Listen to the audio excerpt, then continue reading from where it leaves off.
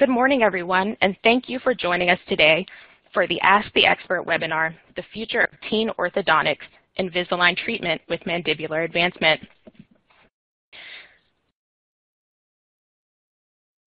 You will earn 2 CE hours for attending today's program, and you'll receive important instructions on how to obtain your CE certificate at the conclusion of the presentation.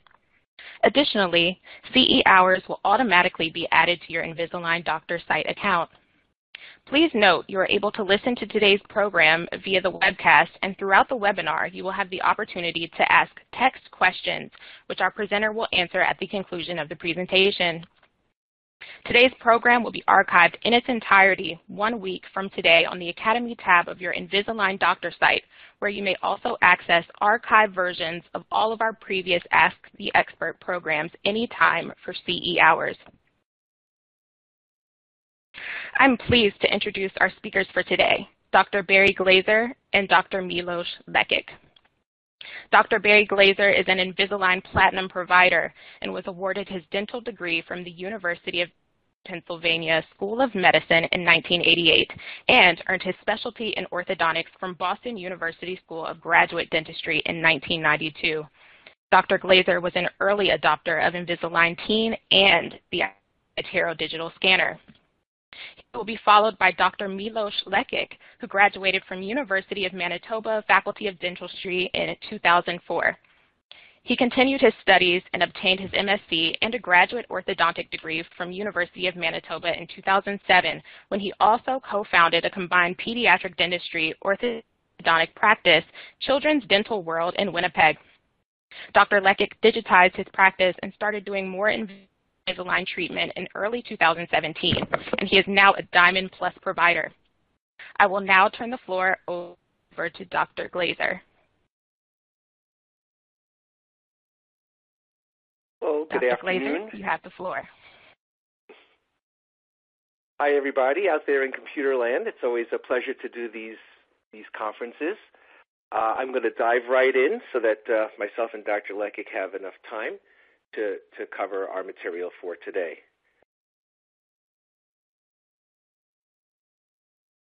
So first, a little bit about me. Always have to start by talking about me.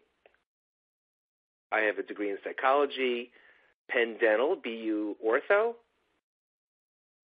I got the teaching bug very early on. I was the Associate Director of Orthodontics at Montefiore Medical Center in the Bronx for a few years before purchasing my own practice in 1995. I'm a member of the Align faculty, and which means I have a nice gig traveling around the world teaching nice doctors like you all about Invisalign treatment. I was also honored to be asked to be the principal investigator for the North American study for Invisalign treatment with mandibular advancement, and I have a unique perspective that I'd like to share with you at the beginning of this presentation. So, 5 years ago, if you had told me that you could correct a Class 2 malocclusion with 2 pieces of plastic, I would have said that would have been far-fetched. But 5 years ago is when I was approached by Align Technology, and they asked me to be the principal investigator for the North American study for Invisalign treatment with mandibular advancement, and I was very excited. And I was excited because we were going to do a study. We were going to do science. And as many of you know, there are many devices on the market that are being sold to orthodontists and being used on patients with lots of wild claims and little to no clinical testing. And I was very happy to see that Align was willing to do a real study, to do real science on this device so that ultimately we have a product that we can feel comfortable using on our young patients.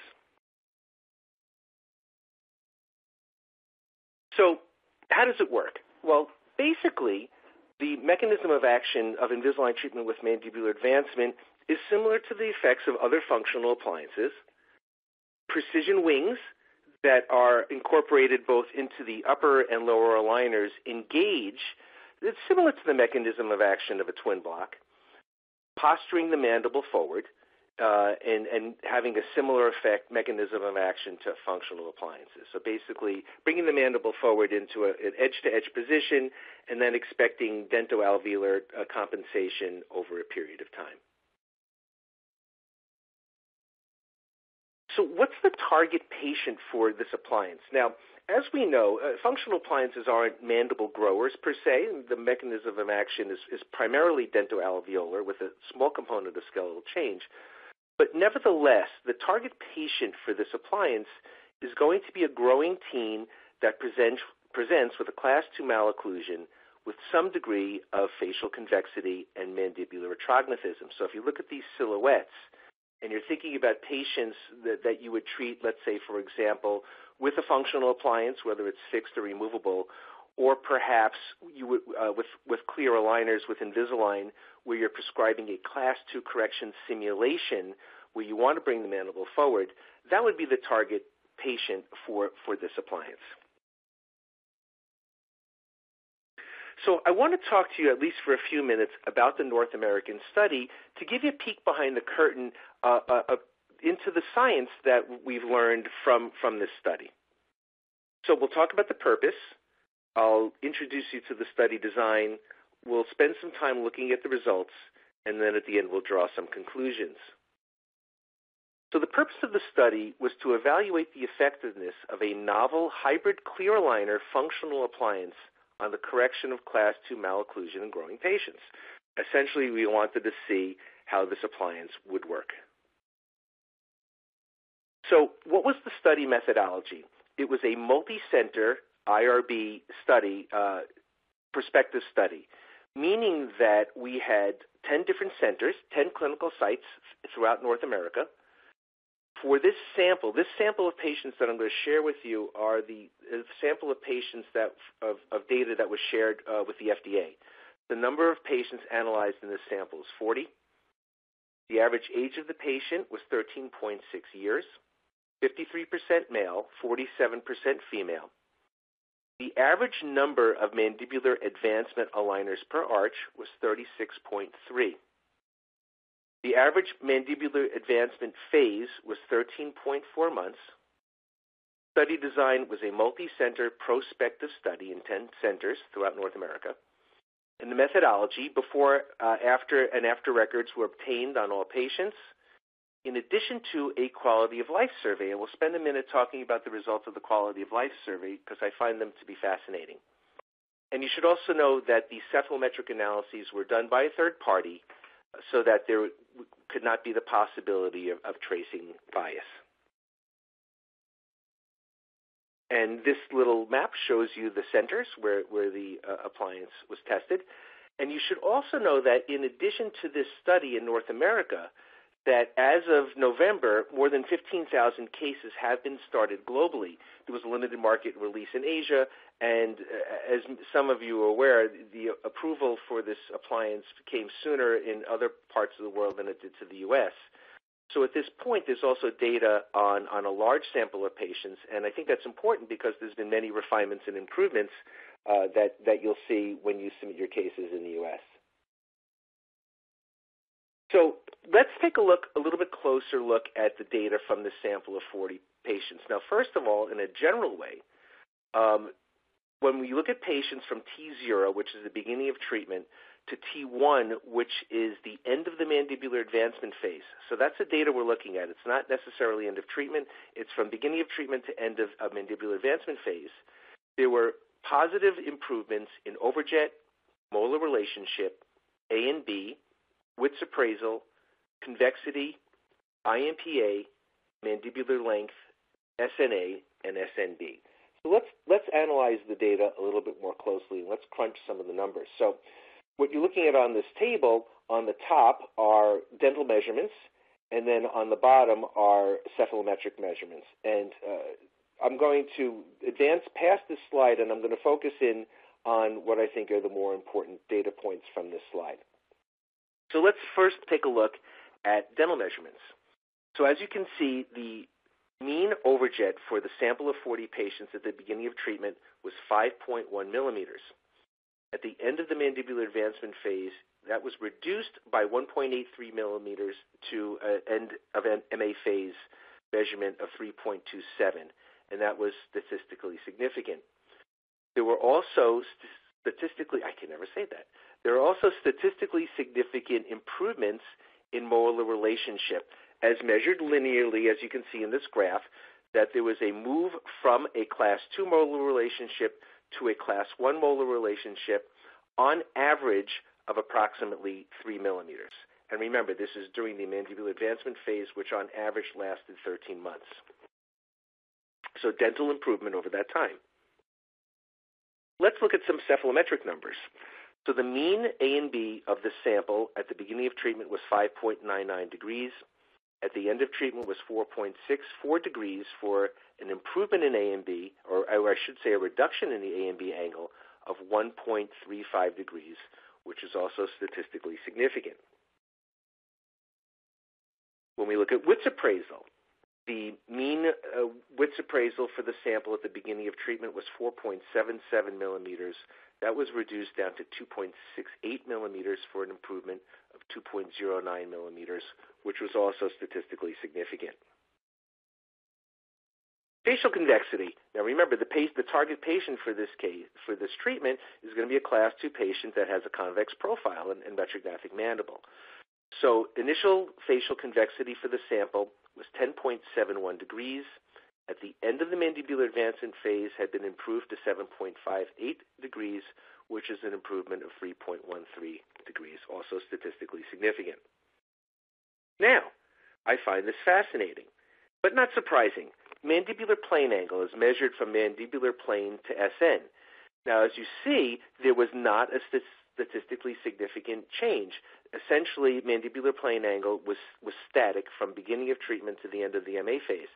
And I think that's very important. One of the issues with, let's say, fixed functional appliances is the tendency to open the mandibular plane angle and rotate the mandible down and back, which are things that we don't want to do in a class 2 retrognathic patient. And I think it's been pretty well established for Invisalign patients in general that there is good maintenance of the mandibular plane angle and the vertical dimension because of the interocclusal plastic. So as you can see here, we had nice stability in the mandibular plane angle. So the fact that this is not statistically significant is actually a good finding. Same thing with IMPA. Now, one of the knocks against functional appliances is the tendency to procline the lower incisor. But if you look at our sample, and you can see the pre-treatment IMPA, incisor mandibular plane angle for the group was 100 degrees. At the end of treatment, there was no change. It was only a quarter millimeter of change, which is more than what you would expect just through chance. So that is a non-statistically significant change. And I think the fact that we can have good stability of the lower incisor position is also a very exciting finding. So let's quickly take a look at a few before and after patients of mine from the study. This is a 12-year-old female patient. If you look at her facial profile, this is the type of patient, especially if you want to get started on Invisalign treatment with mandibular advancement, this is the kind of target patient that you're looking for. Good nasolabial angle, a retrognathic mandible, but not severely skeletally retrognathic. And as you can see in her photos, she had a significant class 2 division 1 malocclusion with a deep overbite. So here's the patient at the beginning of treatment. Here she is about 20 months later at the end of treatment. Nice correction to class 1 on both sides, improvement of the overbite and overjet to normal, and a very nice improvement in the soft tissue profile. This young man was 11 years old when he presented for treatment. Again, great target profile for mandibular advancement. Convex facial profile, normal nasolabial angle, and a somewhat recessive chin. Class 2 division 1 malocclusion with a deep overbite. Pre-treatment, here he's at the end of treatment. Again, nice solid correction to class 1 bilaterally, midlines are on, improvement in overbite and overjet, and a nice improvement in his soft tissue profile as well. This 12-year-old female presented with a class 2 division 1 malocclusion complicated with congenitally missing lower second premolars. I elected to keep her primary molars in position, so my treatment plan was to finish her, because of the larger E's, to finish her with class 1 canine, class 2 molar. And again, if you look at her pre-treatment profile and occlusion and compare it to the end of treatment, 19 months later, you'll see a really nice improvement in the soft tissue profile. She's a great patient, and a nice correction to class 1 and a correction of the overbite and overjet. So these 3 patients were some of the earliest patients to get this appliance. And as you can see, I think the results were very gratifying. Let's talk a little bit about quality of life.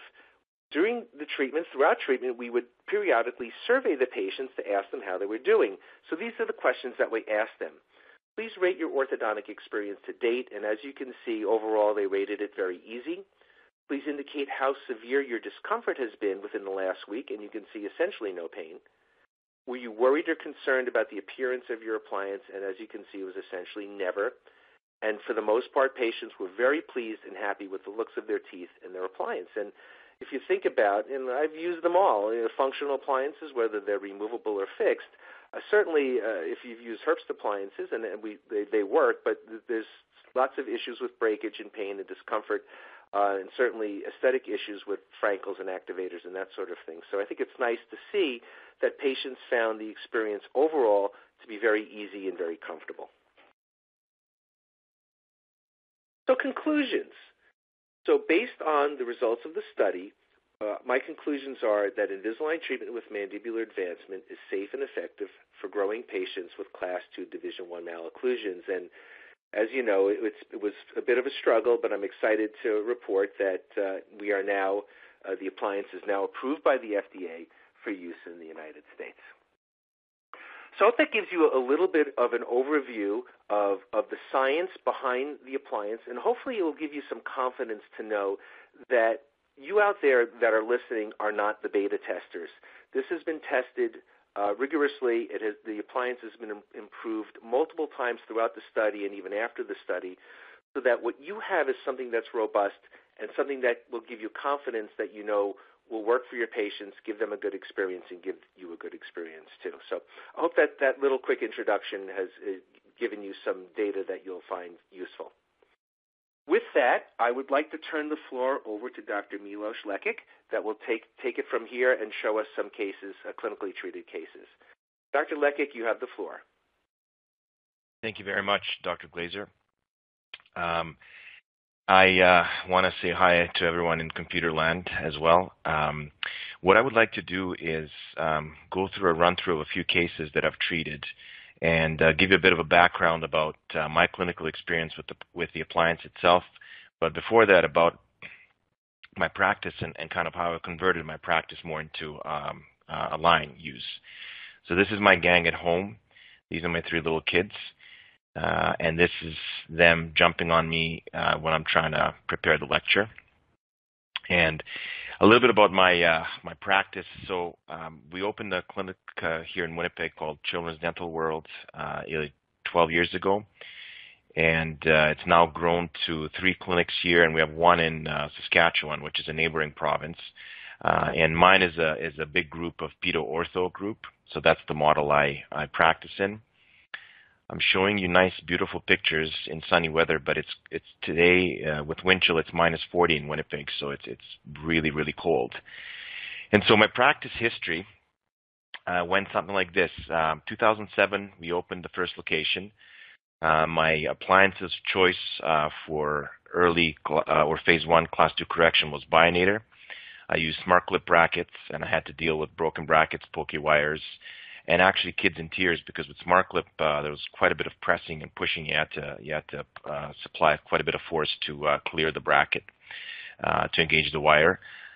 2009 to 13, we opened a second location. I switched to twin block, and the design of MA is similar to twin block, Invisalign with mandibular advancement.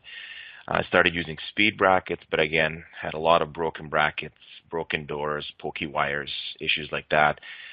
4 years later, we had a third location. I'm still using the same brackets, and I'm still having the same issues. And I don't mean this as a knock on speed brackets. It's a good product. It's just something that I was dealing with all the time. So when we opened the fourth location, 2017, is when I started thinking about digital conversion of my practice and started using more Invisalign clear aligners. And what I did is I ran a random sample of 100 patients I saw to see, well, how many appointments do I treat them in, and what's the deal with efficiencies. And about 67 out of the 100 patients I pulled had to come in for extra appointments at some point in time. And so my schedule was getting really clogged up. to the point that it would take 5 months from the day someone came and saw me for a consult until they had their records done, case presentation done, until I can put their braces on. So I hit such a log jam that I couldn't effectively practice and grow my practice anymore. I was the bottleneck.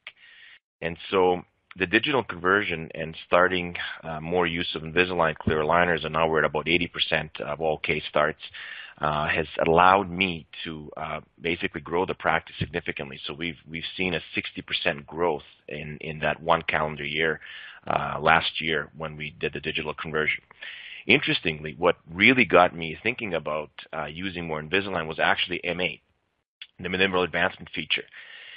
And the way that FDA and Health Canada function, they kind of have minds of their own. Usually US gets the cool products earlier, but for some reason FDA was held up approving it, and Health Canada approved it, and we had it as of 2017. I have a lot of patients in phase 1 treatment, this being a combined pedo-ortho practice, so I was looking for an easier solution, something better than a twin block, not just in terms of compliance, but also comfort and giving patients a better patient experience, trying to make my life easier. And so the reason why I started using it really has been the MA, mandibular advancement. And since that, those were the first few cases I then started realizing the efficiencies of Invisalign treatment and started treating more patients with Invisalign in general. So this is not minus 40. This is a place we don't like to be. But when I see this picture, I think about nice relaxing time. Obviously, our lives are busy, hectic. We can't just be relaxing and sitting on this beach unless we win the lottery. But certainly, let's look into ways about how we can make our practice lives more efficient and more pleasant, so we don't have a hard time going to work. So, focusing on the MA. What are the alternatives? So here you can see that the alternatives are any one of these things. Pick your poison. I was using a Forceps appliance. That was my, fixed width braces appliance. And then if I was doing a straight phase 1, I would have done the twin block. But even the carrier there I showed at the end, I see that as an alternative as well. I know that there's a lot of combined treatment with Invisalign and carrier appliances, but as far as I'm concerned, clinically, the only reason why I should be giving someone carrier with Invisalign is because that patient was misdiagnosed at some point in time, or they didn't have access to orthodontic care, both of which are bad scenarios. So I really think that every child who's developing a class 2 malocclusion should be treated with this appliance. So some general notes. It's the first clear aligner solution for class 2 correction in growing patients, as Dr. Glaser has said. It combines the benefits of movement of the lower jaw with simultaneously aligning the teeth, which we don't really have with any other product. Before, when I was doing a lot of bracket forces treatment, I typically have to spend the first year, 9 months to a year, leveling, aligning to get to the point where I'm in stiff enough wires that I can deliver the Forceps appliance. And so the precision wings are being built into the aligners. The wings are modified as the jaw is being advanced, and this allows for decompensations and other clinical goals prior to advancement. So we have the option of doing pre-MA treatment with this appliance. So I'll talk a little bit about what I consider pre-MA phase.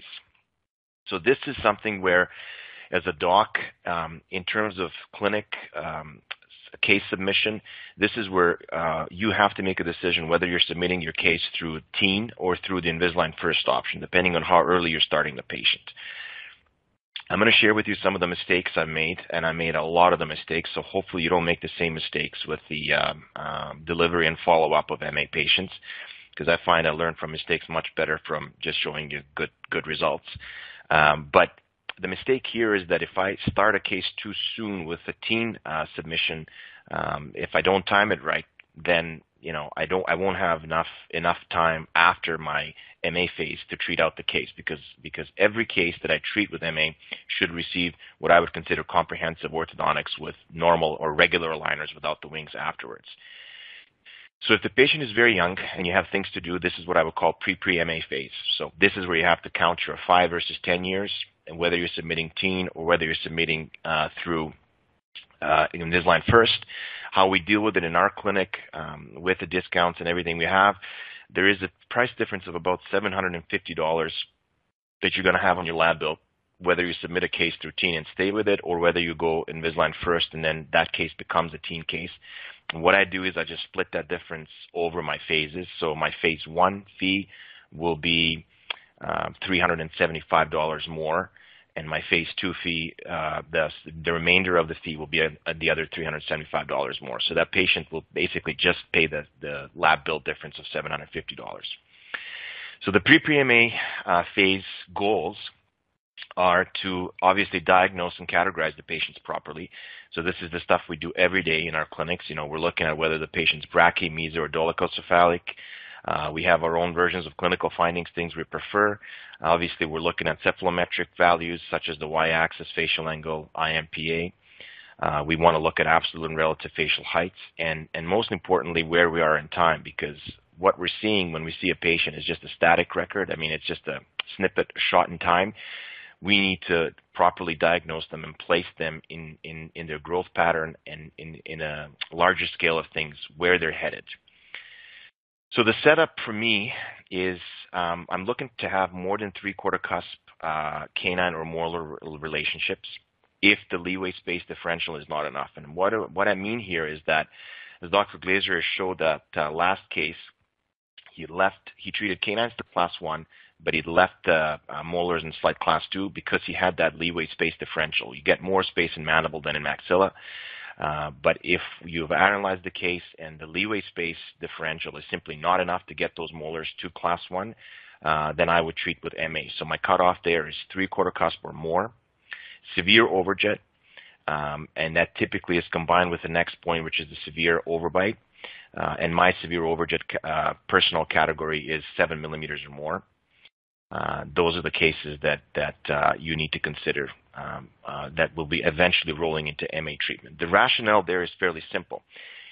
If I have more than the 3/4 cusp class 2 relationship, I have to somehow jump the bite to correct it. And by jumping it, I mean I have a lot of occlusal interferences to deal with if I'm simply doing it with elastics. So the option of MA is very good because it gives you that bite opening so that you can get the AP correction. And then once you finish your set of MA aligners, then you can reevaluate the case again when you rescan whether you're going to be ordering more MA aligners or more regular aligners. My cutoff there is if I'm on the downward slope towards my class 1, so if I'm talking less than half a class 2, so a third of a cusp class 2 or a 1/4 cusp class 2 relationship after MA, then my next set of aligners will be just regular aligners without the wings. If I still have more than half cusp class 2 relationships, when I finish the first set, I call the first set of my MA aligners, then I will order another set. So here's a look at some cases now. This is Charlotte. So she presented 10 years, 9 months of age with 12 millimeters overjet, class 2 division 1, and severe overjet. And she's straining her lips in that profile shot, but her compensation obviously was severely proclined upper incisors. And that's a common class 2 div 1 compensation because they're caught in front of the lower lip. Typically, it's the tongue which pushes them out, lips help push them back in. If you add the tongue and the lip, then you have even more of a severe overjet. So fairly uneventful pan. She's in late mixed dentition. And so the Ceph analysis is we have a significant A&B of 6.7, really proclined upper incisors. So my goal in the pre-MA phase is to decompensate her. So this is her ClinCheck. I just wanted you guys to see the before and after ClinChecks to see how things are shaping up. One of the things to consider with class 2 decompensation, be it div 1 or div 2 cases, is to also add mesial out rotations to your upper molars because quite often they are rotated out, and that makes the class 2 look worse.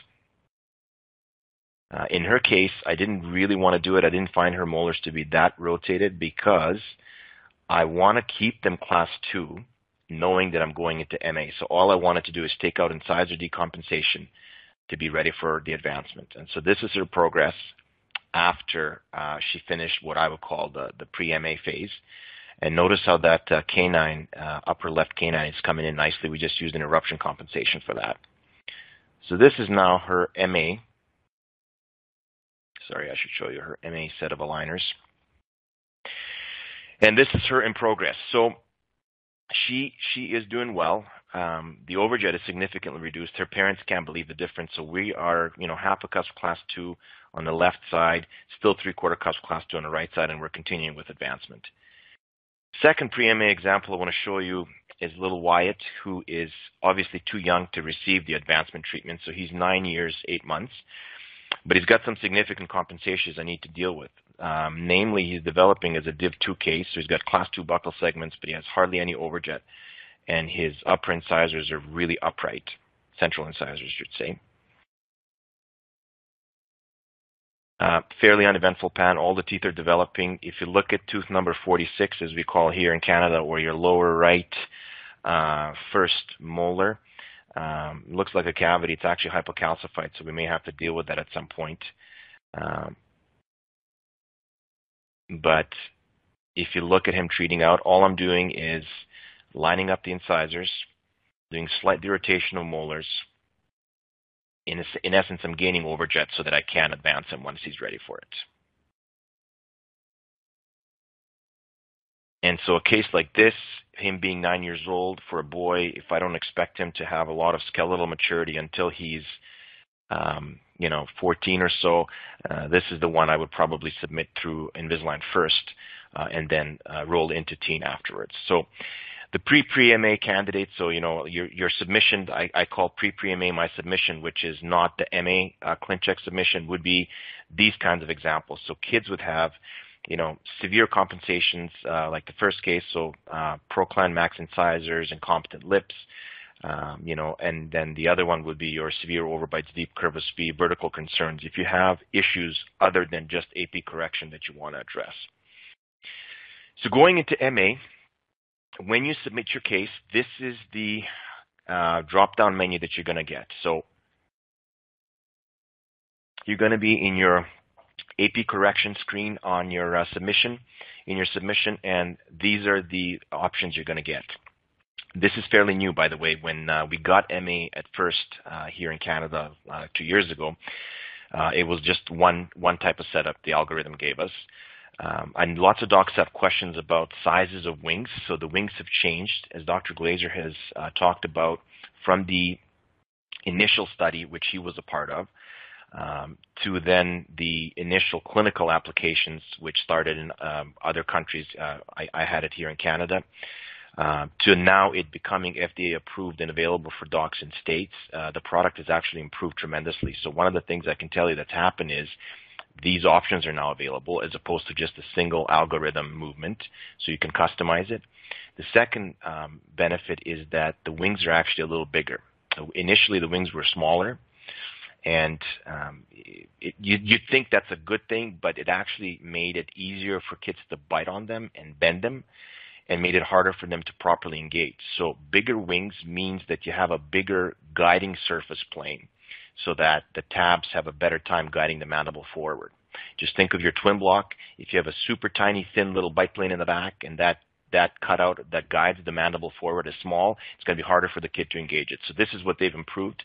And then you can also customize it depending on the patient, whether you want the lower arch to go 1 millimeter beyond edge-to-edge position or 2 millimeters beyond. And then the MA staging you can customize as well. I don't tinker with this step much because 2 millimeter increments at the end of MA are good. What you're getting is you're getting 2 millimeter jumps every 8 aligners. So if you're doing weekly aligner changes, as I'm doing, that means that you're jumping 2 millimeters every 2 months or 1 millimeter a month. And that's the magic number that if you're going to have good success or chance of orthopedic success, the millimeter a month is the magic number. So I don't change that much. The second last one has to do with asymmetrical movements of the lower arch. If you're treating asymmetrical cases, you can choose whether to shift or not to shift the lower arch to improve the midlines during MA phase. My recommendation here is to do the shift. I typically will want to have tabs on both sides. And I find that once I start opening the bite on a lot of my asymmetrical class 2 cases, the asymmetry tends to disappear, and it becomes more of a symmetrical class 2 case.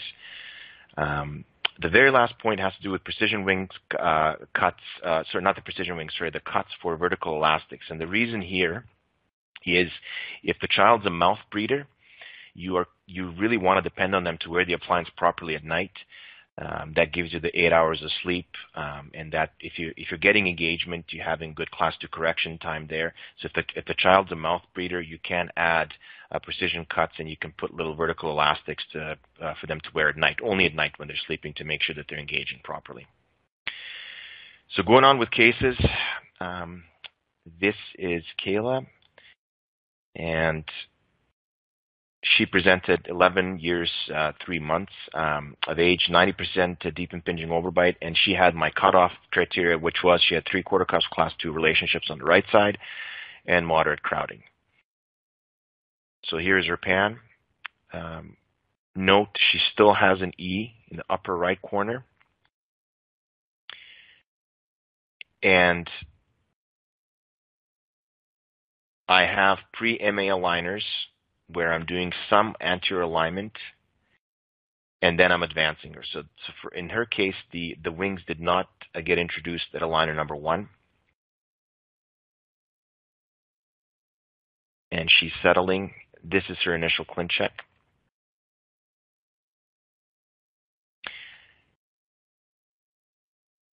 And most of what I'm doing with her upper incisors is proclining them. What I want you to pay attention to also is that E. Given her age and stage of skeletal maturity, I did not want to delay her case because of the one tooth.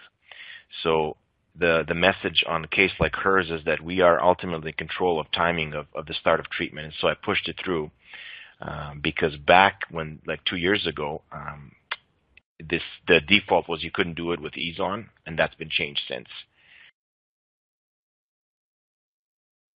So not a lot of crowding, but enough to warrant some expansion movements. And I'll show you her progress picture, which is coming up. And I will share one of the mistakes I made on her case. And notice how much bite opening I have on that bottom right picture, which is the second to third quadrant. I don't think I had enough torque expressed. And it's one of the common mistakes I've made, and I want to caution docs to make sure that you have a lot of torque expressed in the upper incisor region, because one of the side effects I've been getting on some cases are those posterior open bites, and the ones I'm getting it in are the ones that I didn't do enough pre-MAA torque addition. So I would have added another 10 to 15 degrees of crown labial or root lingual torque. But once she finished out her set of MA aligners, this is where she ended up with that. She does have a posterior open bite, but she's now close enough for me to simply scan and move on to my post-MA aligners, which are now my regular aligners. When you are at this stage, you will have one of two ways of finishing your AP correction. You can either choose to do the bite jump with elastics, or you can do the bite jump with the simulated auto rotation of the mandible. So this was the progress pick from September last year, and we're closing her bite. Here's a case that I did good on. So he is a little older. So male patient, 16 years old, has a classic class 2 diff 2 occlusion, 70% overbite, lots of attrition on incisors. Here's his pano. He's at full dentition and a couple of funky extra premolars happening in the lower arch. So it's very upright upper lower incisors. So in his case, I don't mind proclining both upper and lower incisors. And this is his case setup I want you to see. So he also has pre-MA aligners. But in his case, I added power ridges. If you can look at, you can see the power ridges on that 21, on 11, the upper right central incisor. So he has a few more aligners. He has 41 aligners. I did not go for the overcorrection. to negative overjet. That's him in progress photos. Now he's 17 years and 3 months at the time of this picture, but notice how much less vertical opening I have in the back. And that's him a month later when he received his refinement aligners. His refinement ClinCheck looks like this.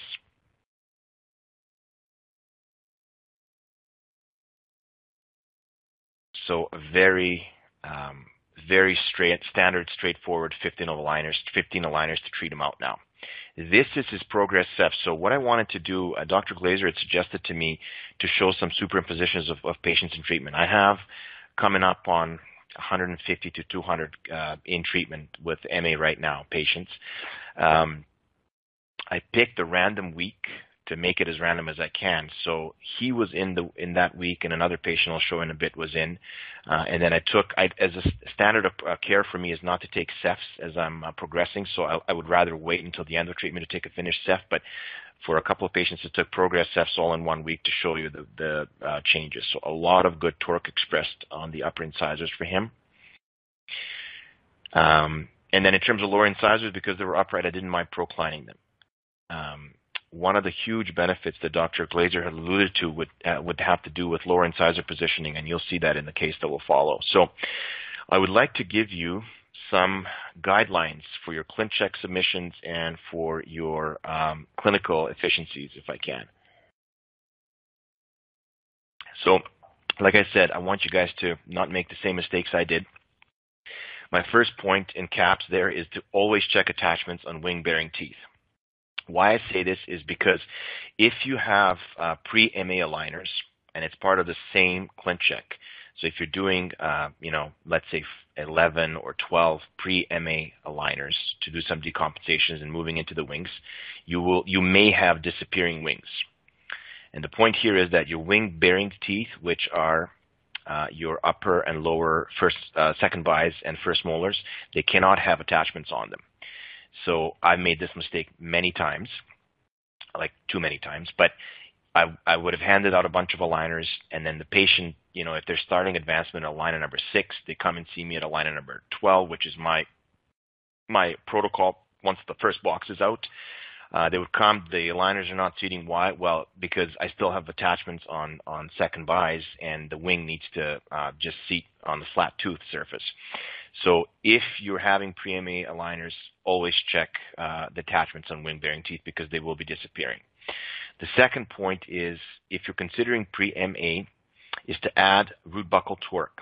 And this more applies to your Div1 cases. So your decompensation with Div1s, in addition to the severe overjets, as I've showed with that Charlotte, the little girl who had the pre-MA treatment, is to expand the upper arch. And you're going to have some expansion pre or during MA because you're advancing the wider part of the mandible forward, so the upper arch correspondingly has to expand. And one of the good things to do is to consider adding root buccal torque if you're doing pre-MA. This I've learned from Dr. Glazer's textbook he wrote, but one of the over-treatments I would do if I'm doing pre-MA would be to really, really overcorrect the leveling, so treat to 0 millimeters overbite if I can, knowing I probably won't get there, but definitely err on the side of decreasing that overbite. And don't let the dentition delay you, as I showed with Kayla's case. I'm a huge, huge proponent of limiting lower incisor proclination, and this single point is probably the biggest reason why I started switching everybody who has 3/4 cusp or more into MA, because I feel that that's a huge benefit of clear aligner treatment, is because I'm capping incisors, I can control the lower incisor proclination. You will have, the software will actually automatically place optimized retention attachments for short clinical crowns. So that's a common question I get with short clinical crowns. If you have a Div2 case and you're doing pre-MA and you're wanting to level out the curve of Spee, my suggestion is to choose the option of leveling in with a combination of lower incisor intrusion and buccal segment extrusion. You can only do that in growing patients, and you might as well use the opportunity. If you have a patient who's not growing and you're attempting to level the curve of Spee with combined movements of buccal extrusion and lower incisor intrusion, you're in for a rough awakening because those premolars will simply come back down. So the only way you can do it, you can't change the facial structure when they're not growing. So the only way you can do it in non-growing patients is to intrude incisors. The last point is to consider deprogramming. One mistake I made on a patient who was a clencher grinder is I delivered MA aligners, aligner number 1. That's when the wings were smaller. Didn't give her proper instructions, and so she chewed, she basically started playing with the wings and bent one of the wings. So in a case like that, I would consider doing some conventional pre-MA aligners just to get them used to wearing aligners and then move into MA phase. Clinical tips. In terms of your practice efficiencies, I would use the same length and time for the start and adjustment appointments. My IPR delay rules will be the same. It's not recommended in MA cases, so the default setting is no IPR. So this would apply if you're doing pre-MA treatment, pre-MA case setups. And so there I like to delay IPR until aligner number 12. And then if there is a pre-MA phase, I would always bring them in for MA delivery appointments. So this is one of the mistakes I strongly suggest you don't make. They need to come to see you so that you can make sure that they're properly engaging their wings. And then what I instruct kids to do is I tell them, even though you're not going to get a big jump until aligner 8 from now, I still want you every week when you switch your aligners, I want you to go to the mirror and I want you to check and make sure that you're biting like you are now. And I make them visualize, I make them actually see how their tabs are positioned and that the mandibular tab is ahead of the maxillary tab. And then I tell them to expect a big jump at 8, but I tell them every week to check for it. They can still use their chewies. You just have to instruct them to do the chewies on the lingual surface of, lingual to the tabs, so they can still use it. It's not an excuse not to use chewies if you use them in your clinic. And the last thing I will say is that I would also strongly recommend that they come in, if you can, come in at least for the first few jumps. Because those are the ones, if they're not going to engage them properly, it's probably going to be during the jumping phases. So if you don't see them at aligner 8 and 16, you might be surprised when they come later on because they're not engaging one wing properly. They need to be able to safely insert and remove them, which means that I don't want them pulling on the wings to insert or remove them because I don't want them bending the wings. So I'll show them how to remove their aligners without actually pushing on the wings. And then your clinical follow-up, in addition to making sure that the wings are seated, would be your normal, regular aligner clinical check, which would be checking for tracking, check your attachments, replace for fix-up if you need to any, and then obviously with MA, you would be checking for overjet reduction. So let's look at another case. A couple more cases I want to show you. So this is Tatiana. She is 11:10 at the initial consult, significant crowding. But if you look at her face, to me, that's a very non-extraction face. So I'm of the opinion, and this is just my clinical preference, is that the face will guide what I do with the dentition. So if other things fit, I'll consider extracting, but with her profile, I did not want to extract teeth. So here's her initial panel and her Ceph. So classic, class 2, she's got 6.2 degree A and B. First set of aligners is 48. I have an eruption compensation for the upper right canine. And so she had some pre-MA movements.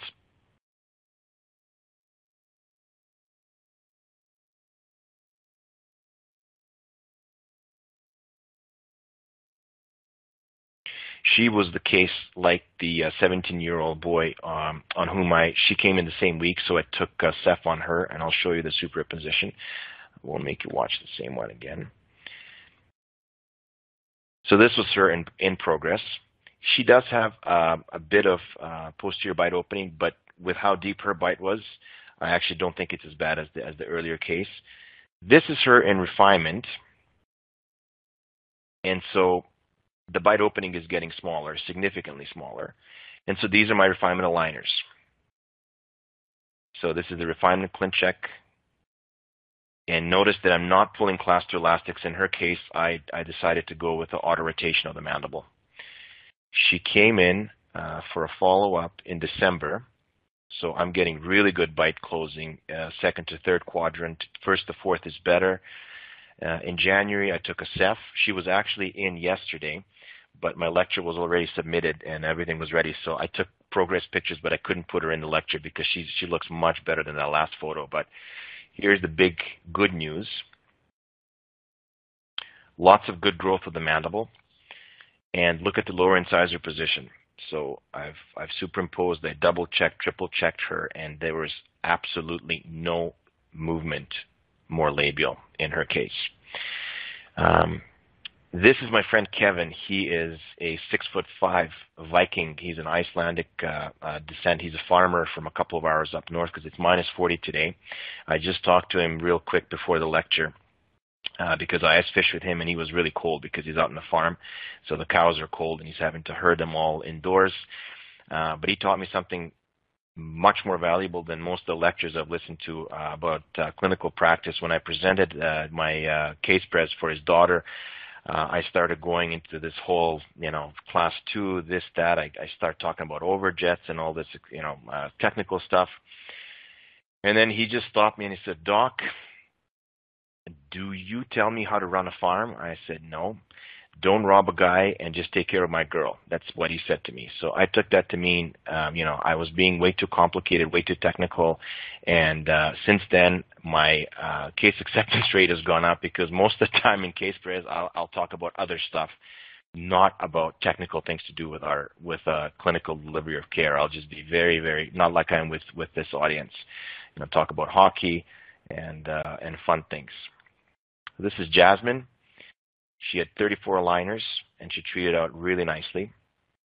In her case, we were able to go into wings right away.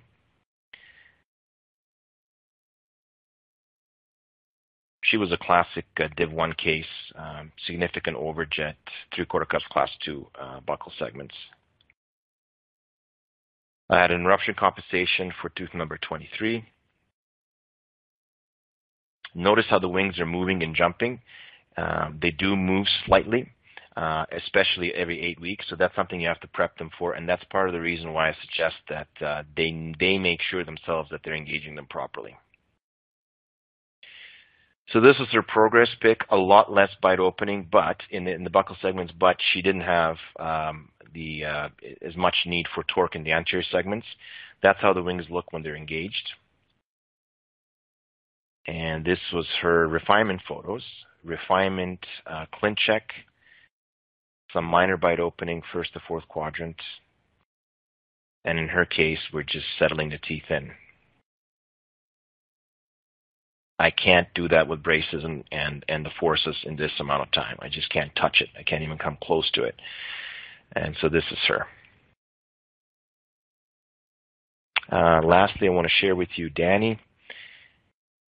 He is a 12-year-old boy who has a 9mm overjet, significant severe overjet, and 3/4 cups class 2 relations.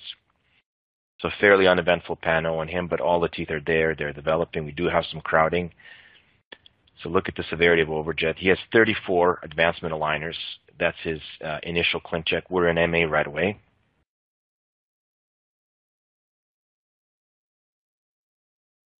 In his case, if you look at the attachment on tooth number 25 or upper right second by, that attachment didn't disappear, so I checked for that, thankfully. So this is his progress picture, beautifully controlled. And these are his post-MA ClinCheck. This is his post-MA ClinCheck.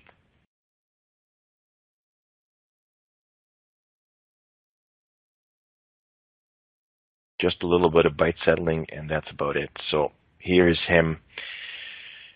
He is finishing out his post-MA now. I have him in full class 1. The midline's a little lost, so we might add a little elastic, but very, very, very beautifully treated case.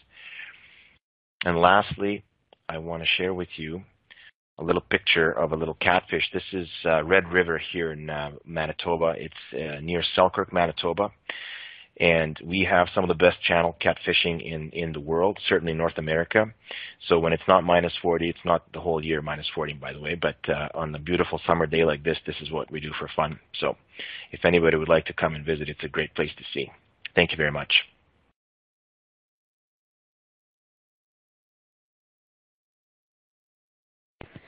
Thank you, Dr. Lekic, for that presentation. We're now moving into the Q&A portion. Just a reminder for those on the call, you will not be able to ask your question verbally. However, you can use the Q&A widget to submit your question via text, and we will read through it. We've already had a number of questions come in, and so I've started grouping them based on topics. Dr. Glaser, would you be able to provide some more insights to the clinical study? A few questions came in around treatment timelines for those study participants that you shared, and also the age range of patients within the study. All right, so for treatment timelines, now remember the data that I was sharing with you was not for the total treatment. The data was for the beginning of treatment to the end of the mandibular advancement phase, and for that cohort of 40 patients, that was about 13 months. What was the second part of that question? The average age range for the patients in the study, yes. Yeah, I don't know. Is it possible to go back to that slide, or? But the average age for the patients was approximately 13. We targeted, just to give you a little bit more insight. So the target patient for this study was not a preteen.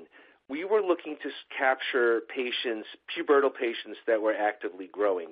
Not to say that you cannot use Invisalign treatment with mandibular advancement for, let's say, Invisalign first cases, but based on data from McNamara and Bassetti showing that perhaps you could get a more, I just want to choose my words carefully, a more robust response with a twin block appliance in a growing pubertal patient. I always make the joke that the best time to treat these patients is when they're on the juice, when they're on growth hormone and and they're on testosterone.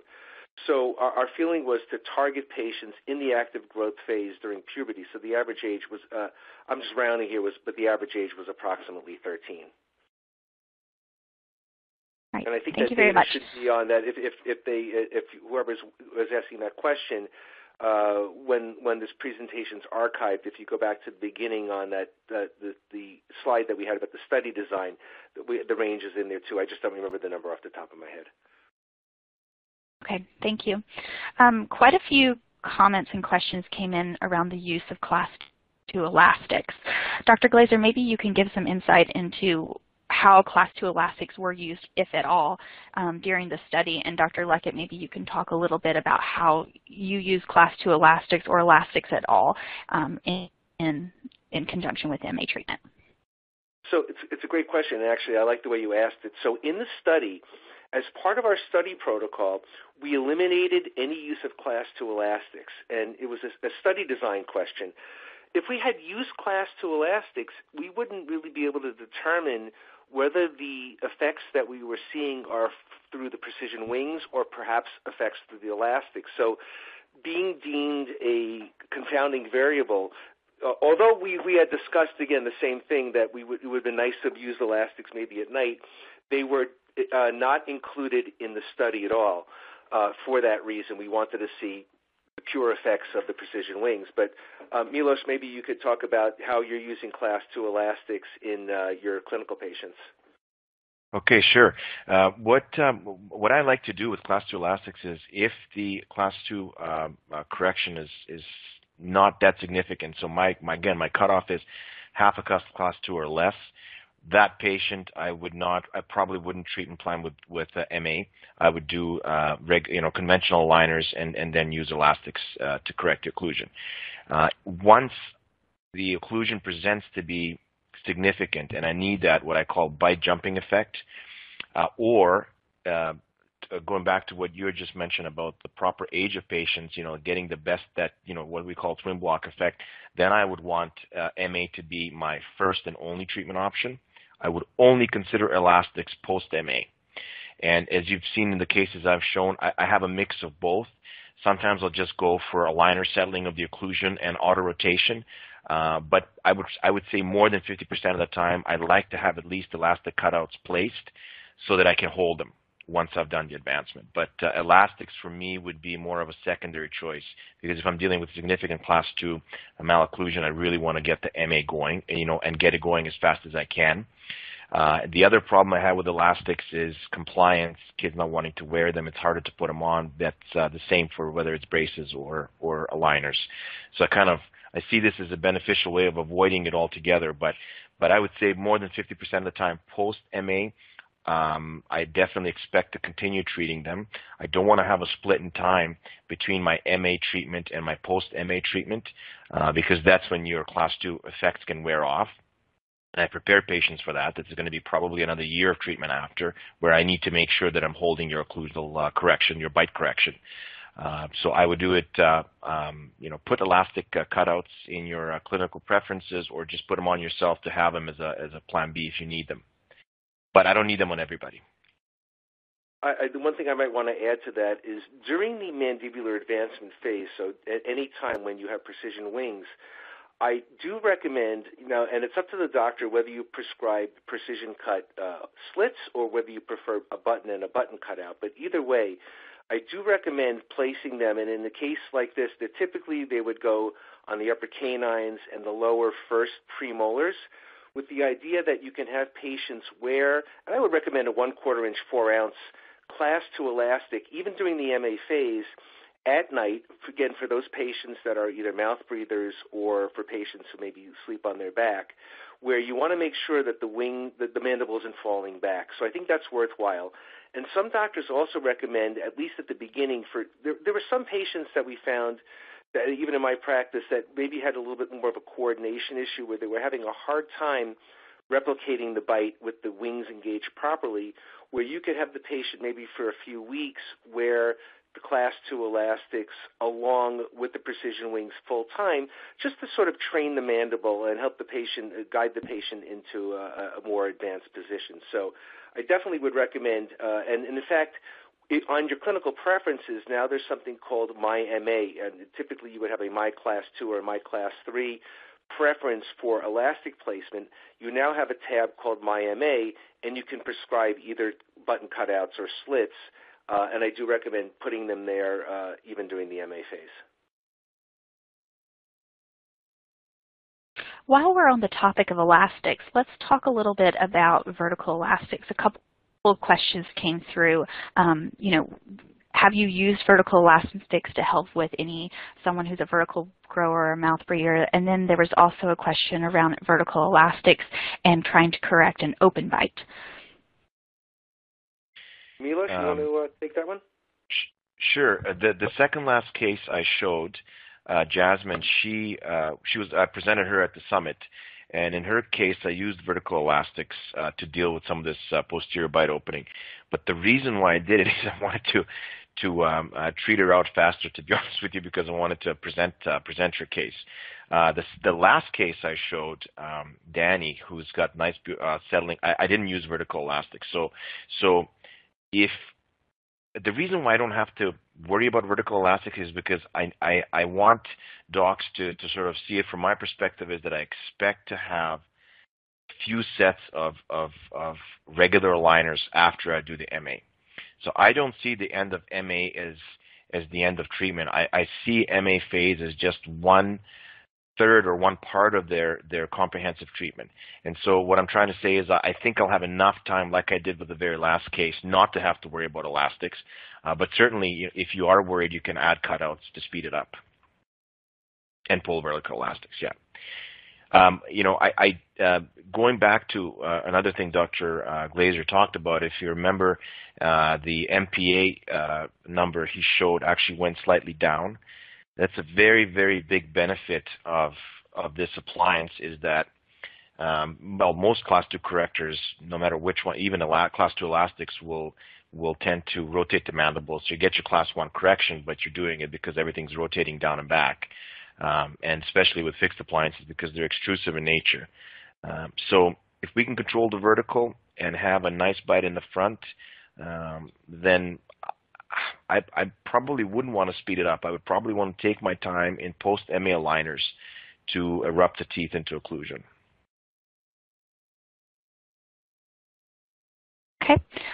We have tons of questions coming in, so I'm just going to start reading some of them off. Dr. Lekic, I know you talked a little bit about patient education on how to properly engage the wings. We had a question come in.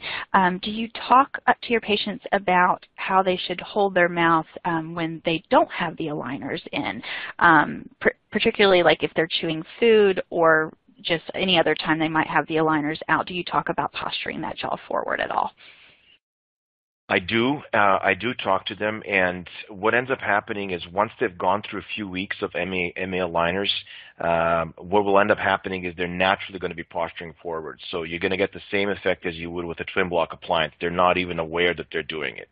So you need to tell them that at the beginning, that this is what they need to expect is probably going to happen, just so they're not surprised. But I do find that after a few weeks of MA aligners, they're just posturing forward on their own, which is essentially the same thing you have with an appliance. Like I keep going back to twin block, but again, it's the same side effect of posterior bite opening that you would have with the twin block as well. So, what's happening is they're going forward and they're functioning a little bit heavier anteriorly because they're hitting those teeth first. Mm-hmm. There's a ton of questions that are trending right now around open bite and the protocols that you use to correct maybe an open bite in post-MA programming. Can we talk a little bit more about open bite, how to correct that if it does occur during the treatment for the patients? Okay, so here I run into some, those would be some of the mistakes I've made.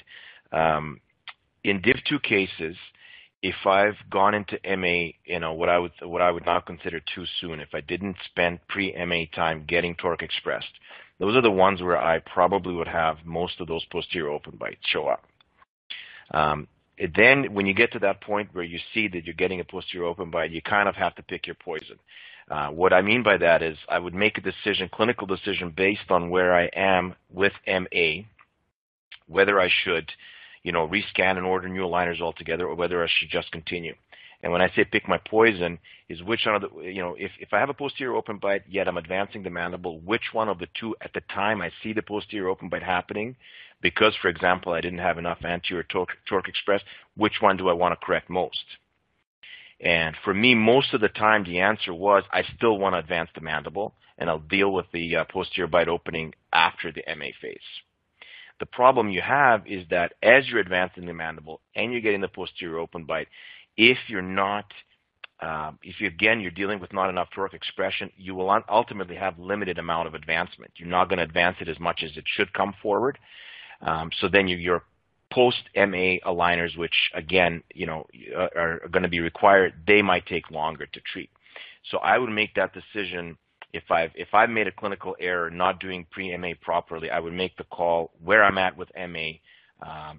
MA phase, based on that is when I would make a decision whether to continue or to stop, rescan, and deal with the bite opening. Most of the time, I just continue my MA.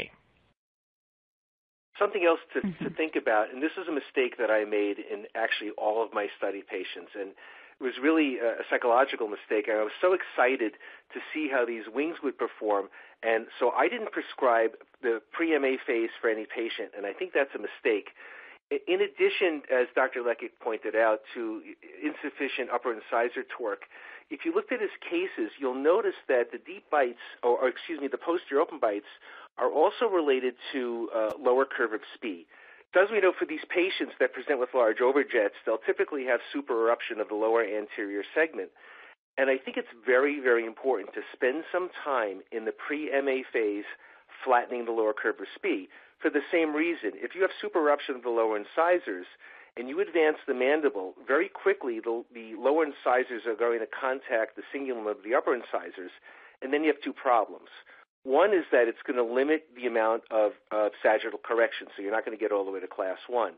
The second is that if you do go to edge, all you're doing is you're dropping your mandible vertically. And in these cases, we don't want to lengthen the lower facial height for the most part. We want more horizontal projection of the mandible. So if you spend enough time in pre-MA completely flattening your curve of speed. In my cases, I actually add in reverse curve as I would for a patient in braces.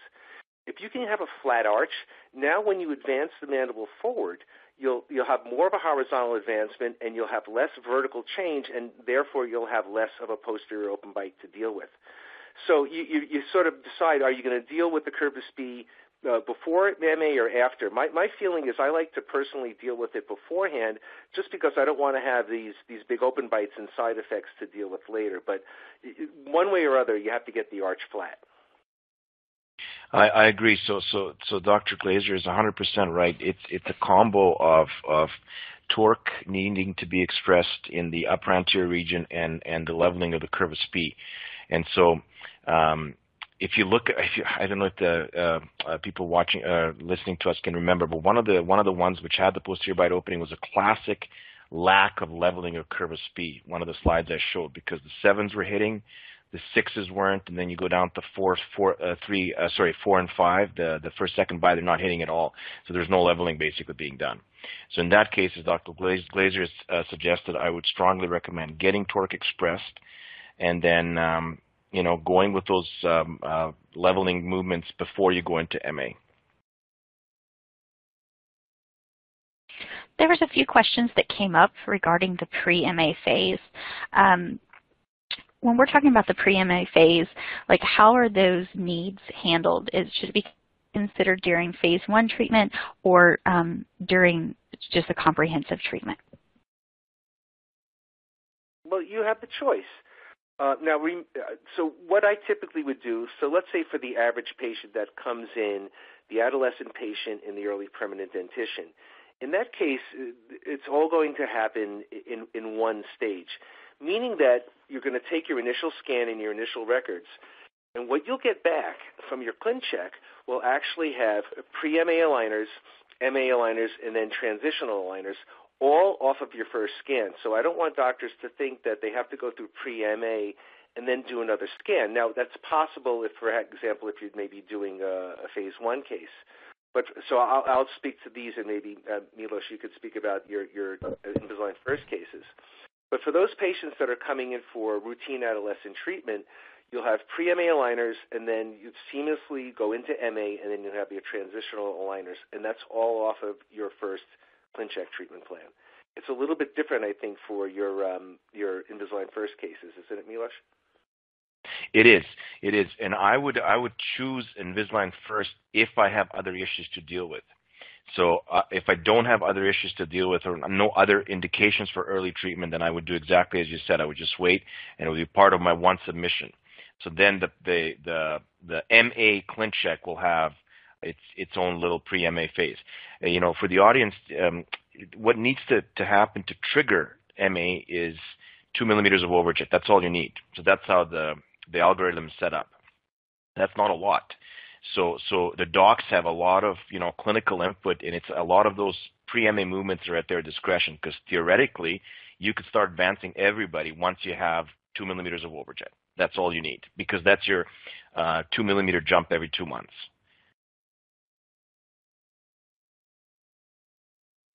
And when you're treating someone pre-MA and then they're about to go into the MA phase, do you have the option of deciding where the wings are placed? Is there a specific set of aligners, or do you allow the treatment software to guide that decision?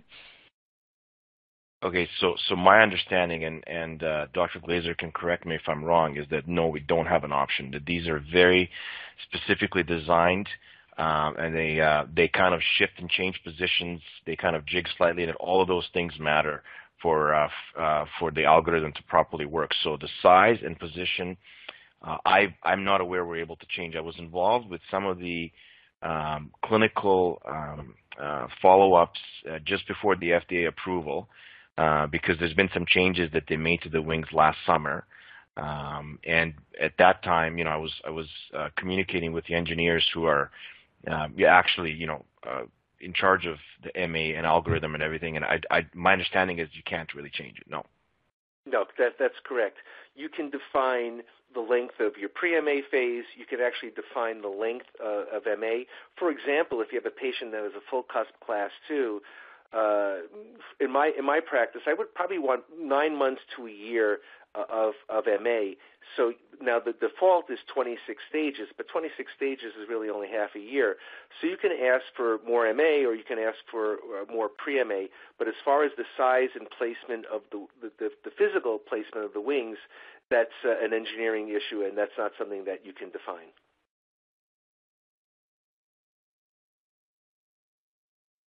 Okay.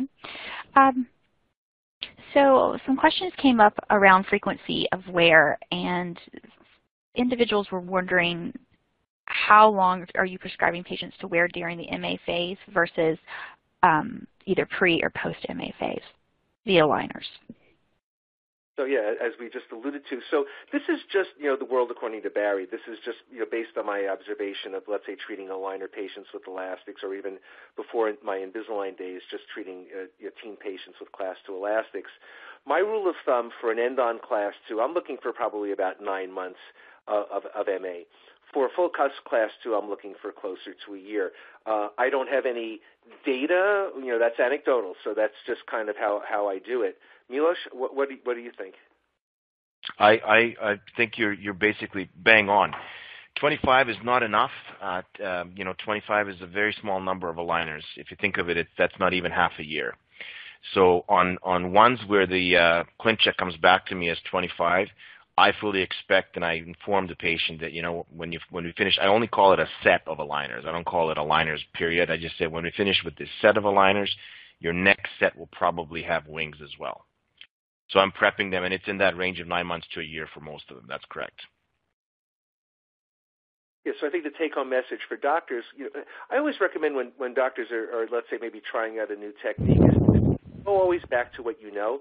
So think about for your own practice whether you're using a fixed functional appliance, removable functional appliance, or Class 2 elastics. In your clinical judgment, how long do you expect, with let's say a good patient, how long do you expect a Class 2 to convert to a Class 1? And I would basically use that same judgment for your MA cases. Okay, thank you. Yes, so a number of questions came in around adult cases and being able to use MA in adults. Have either of you experienced prescribing it to adults, and do you see a difference in outcomes? Let me take that first. It was certainly not an inclusion criteria in the study. So for the North American study, that was not a part of what we were doing, nor, if I'm not mistaken, I do not believe that the FDA approval includes adult patients. So as far as I know, for those doctors that would want to consider using this appliance for adults, that would be considered an off-label use. Dr. Lekic?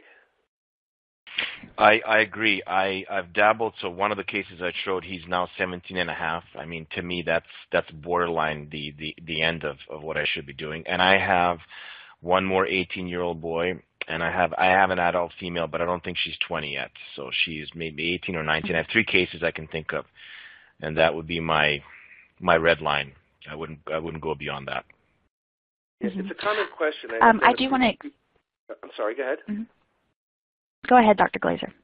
No, that question comes up at every seminar, and I know that there's discussion around maybe, let's say, sleep apnea and things like that. But again, for the doctors in the audience, I just want to make it clear that it has not been tested on adults, and that's something that I think you have to use at your own discretion. But knowing that there isn't really any clinical data to support the use in adults at this point. Yeah. Yes, that's what I was planning on to expand upon. So the FDA approval was the correction of Class 2. So any other use for sleep disorders would be considered off-label. That's why typically we don't see it prescribed in adult patients. So. All right, let me grab some more of these questions. Are you having your patients change every week? I believe we answered that. Can you just confirm for the group one more time around weekly aligner changes, more or less? Absolutely. Yes. Nothing changes in terms of that, yeah. Yeah. Okay. There's some questions around having MA built into retainers. I can answer that for the group as well. Right now, we do not have the MA wings as part of our retention for Vivera. Yeah, if I can add, I apologize to go back to the second last question. Some of the cases I treated in 2007 was started in summer of 2017 when we got it here. I was doing 10-day, 14-day changes, and I found it absolutely makes no difference whatsoever. So for sure, I would recommend to stay with 7-day changes as long as they're properly engaging the wings. And then what was the one you just talked about now? About MA the retention. wings being available on retention. Yeah. So what I do in retention of it is obviously I wouldn't use them in retention, but if I'm, when Dr. Glaser and I were talking about the 6, 9, 12-month treatment, if I finish 25 aligners and I'm ordering more aligners, then what I will do is I'll use my last winged aligner as my quote-unquote retainer. So I'll give a kid a break. I'll say, well, you don't have to wear this one, 22 plus hours a day. This one you can wear 12 hours a day for that 4 to 6 week period until I get the new set. But if the new set has wings, then I'll continue with wings. But I fully expect to treat post-wings patients with regular aligners, which will then have normal retention protocol. Sorry. No, I'm sorry. You actually brought up another good point. We didn't really discuss transitional aligners. When you get your MA cases, you'll notice at the bottom where you have your little timeline that there's 3 different colors. The light blue color represents pre-MA, the dark blue color represents MA, and then there's a grayer color at the end that represents transitional aligners. The default is that every doctor will get 4 transitional aligners. So what does that mean? There are actually 4 duplicate aligners. And it's very important to make sure that your team knows that when you do your refinement scan, you should actually do your scan 4 stages before the end. The purpose of the transitional aligners is to have the patient be able to wear a fresh aligner every week while they're waiting for their next bunch of aligners to come in. The other cool thing is that you can define the length of that. The default is 4, but if let's say in your office maybe it takes 6 weeks for the patient to come back to get their next aligners, you can ask for 6. Or if there's a case where you feel like you want to hold the patient in a super class 1 position for a period of time, you can ask for additional transitional aligners, which are just going to be static aligners again to sort of let the patient accommodate to the advanced position.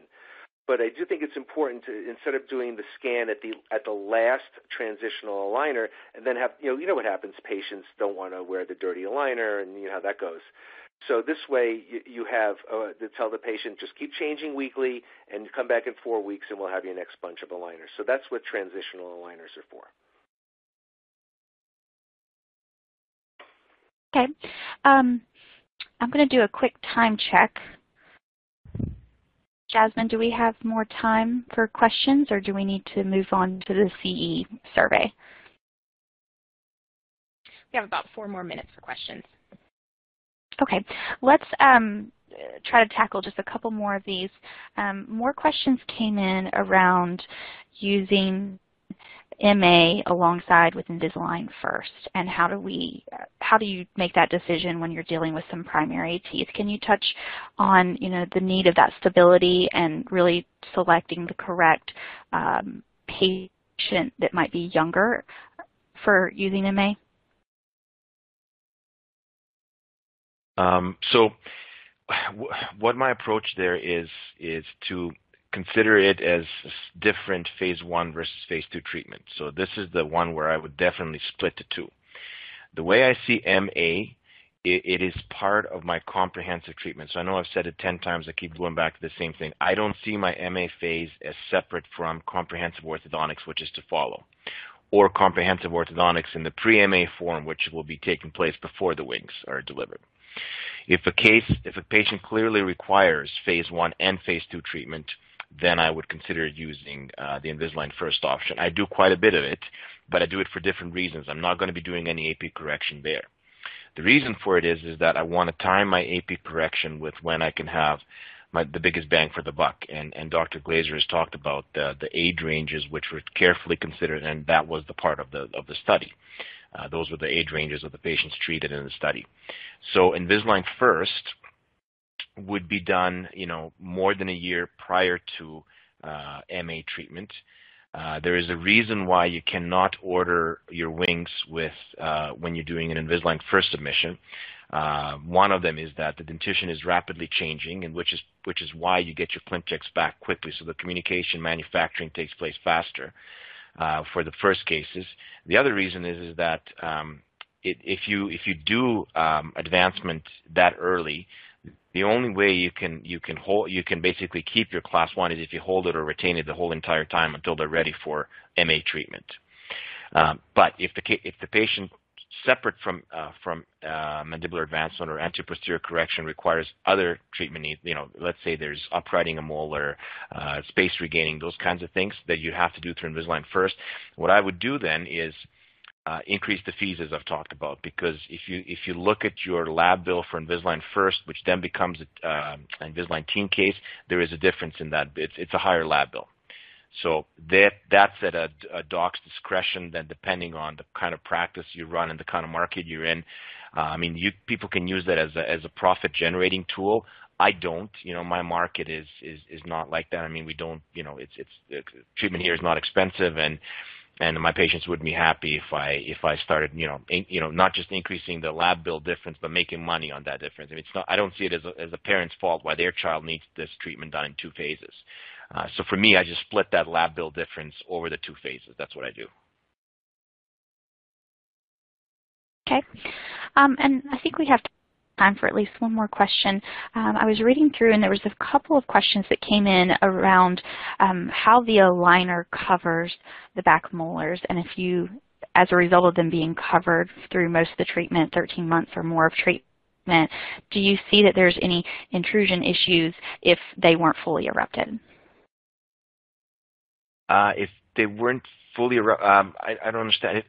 The molars would typically be fully erupted because if I'm doing MA, I'm doing it at an age where I would expect to have the first molars fully erupted for sure. The second molars may not be fully erupted, but the wings are not going to be based on second molars. So most of the intrusion side effects I would see on the bis and the first molars, particularly the wing-bearing teeth, which are second bis, first molars.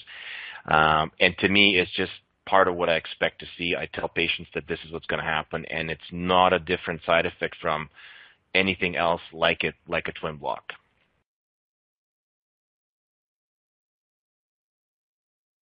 Okay. This will be the final question. So if we always rescan, do you always have to rescan at the end of MA before ordering the transitional aligners? So no, transitional aligners come with your first order of aligners. So when you get the boxes of aligners back, you'll have any pre-MA aligners, you'll have your MA aligners with precision wings, and you'll also have your transitional aligners. So that all comes as one kit, if you will. At that point, the patient would then be ready to do either one of 2 things. You may decide that the patient needs more MA, and you could do a scan, and you could send a prescription, and you could ask for additional MA aligners. Or you could decide to go into standard Invisalign treatment, which means that you can order a full suite of features, precision cuts, smart force features, and just do standard Invisalign treatment after that. So the transitional aligners are part of your order, and you'll see that on your timeline. If you hover your cursor over the bottom at the last 4 aligners, you'll see that those are transitional aligners. Yeah, and there's no jumping at that last stage. What Dr. Glazer's talked about is it's basically to make it cleaner, smoother for the patient. Am I correct? Exactly. So they're essentially getting duplicate aligners so that they don't have grungy aligners. It's funny, if a patient wears a retainer for 2 years, it's fine, but if they wear an aligner for 8 days, they think it's like toxic waste. But anyway, they get 4 clean aligners, and actually there is an argument, too, that, over time, if the patient were going to wear the same aligner for 4 weeks, I definitely think you'd see degradation of the wings. So this way, they just unzip a bag every week, another fresh aligner, wear it full time, and then they're going to return to your office after 4 weeks when you're going to be inserting your refinement aligners, which can have more MA or not, depending on your decision.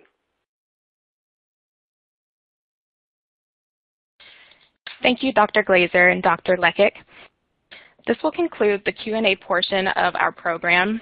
We know that you may have additional questions on this topic. However, we apologize, we have run out of time. At the end of the session, please complete a quick survey regarding your experience with this Ask the Expert. Upon completing the survey, you will be automatically directed to the CE certificate page where you can download your CE. Ask the Expert is approved for AGD PACE-CE. Please take just a few minutes to complete the survey.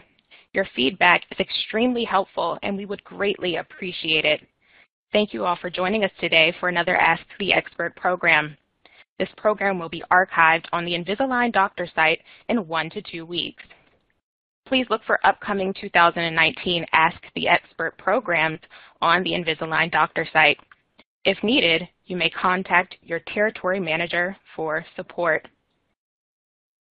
Thank you and have a great day.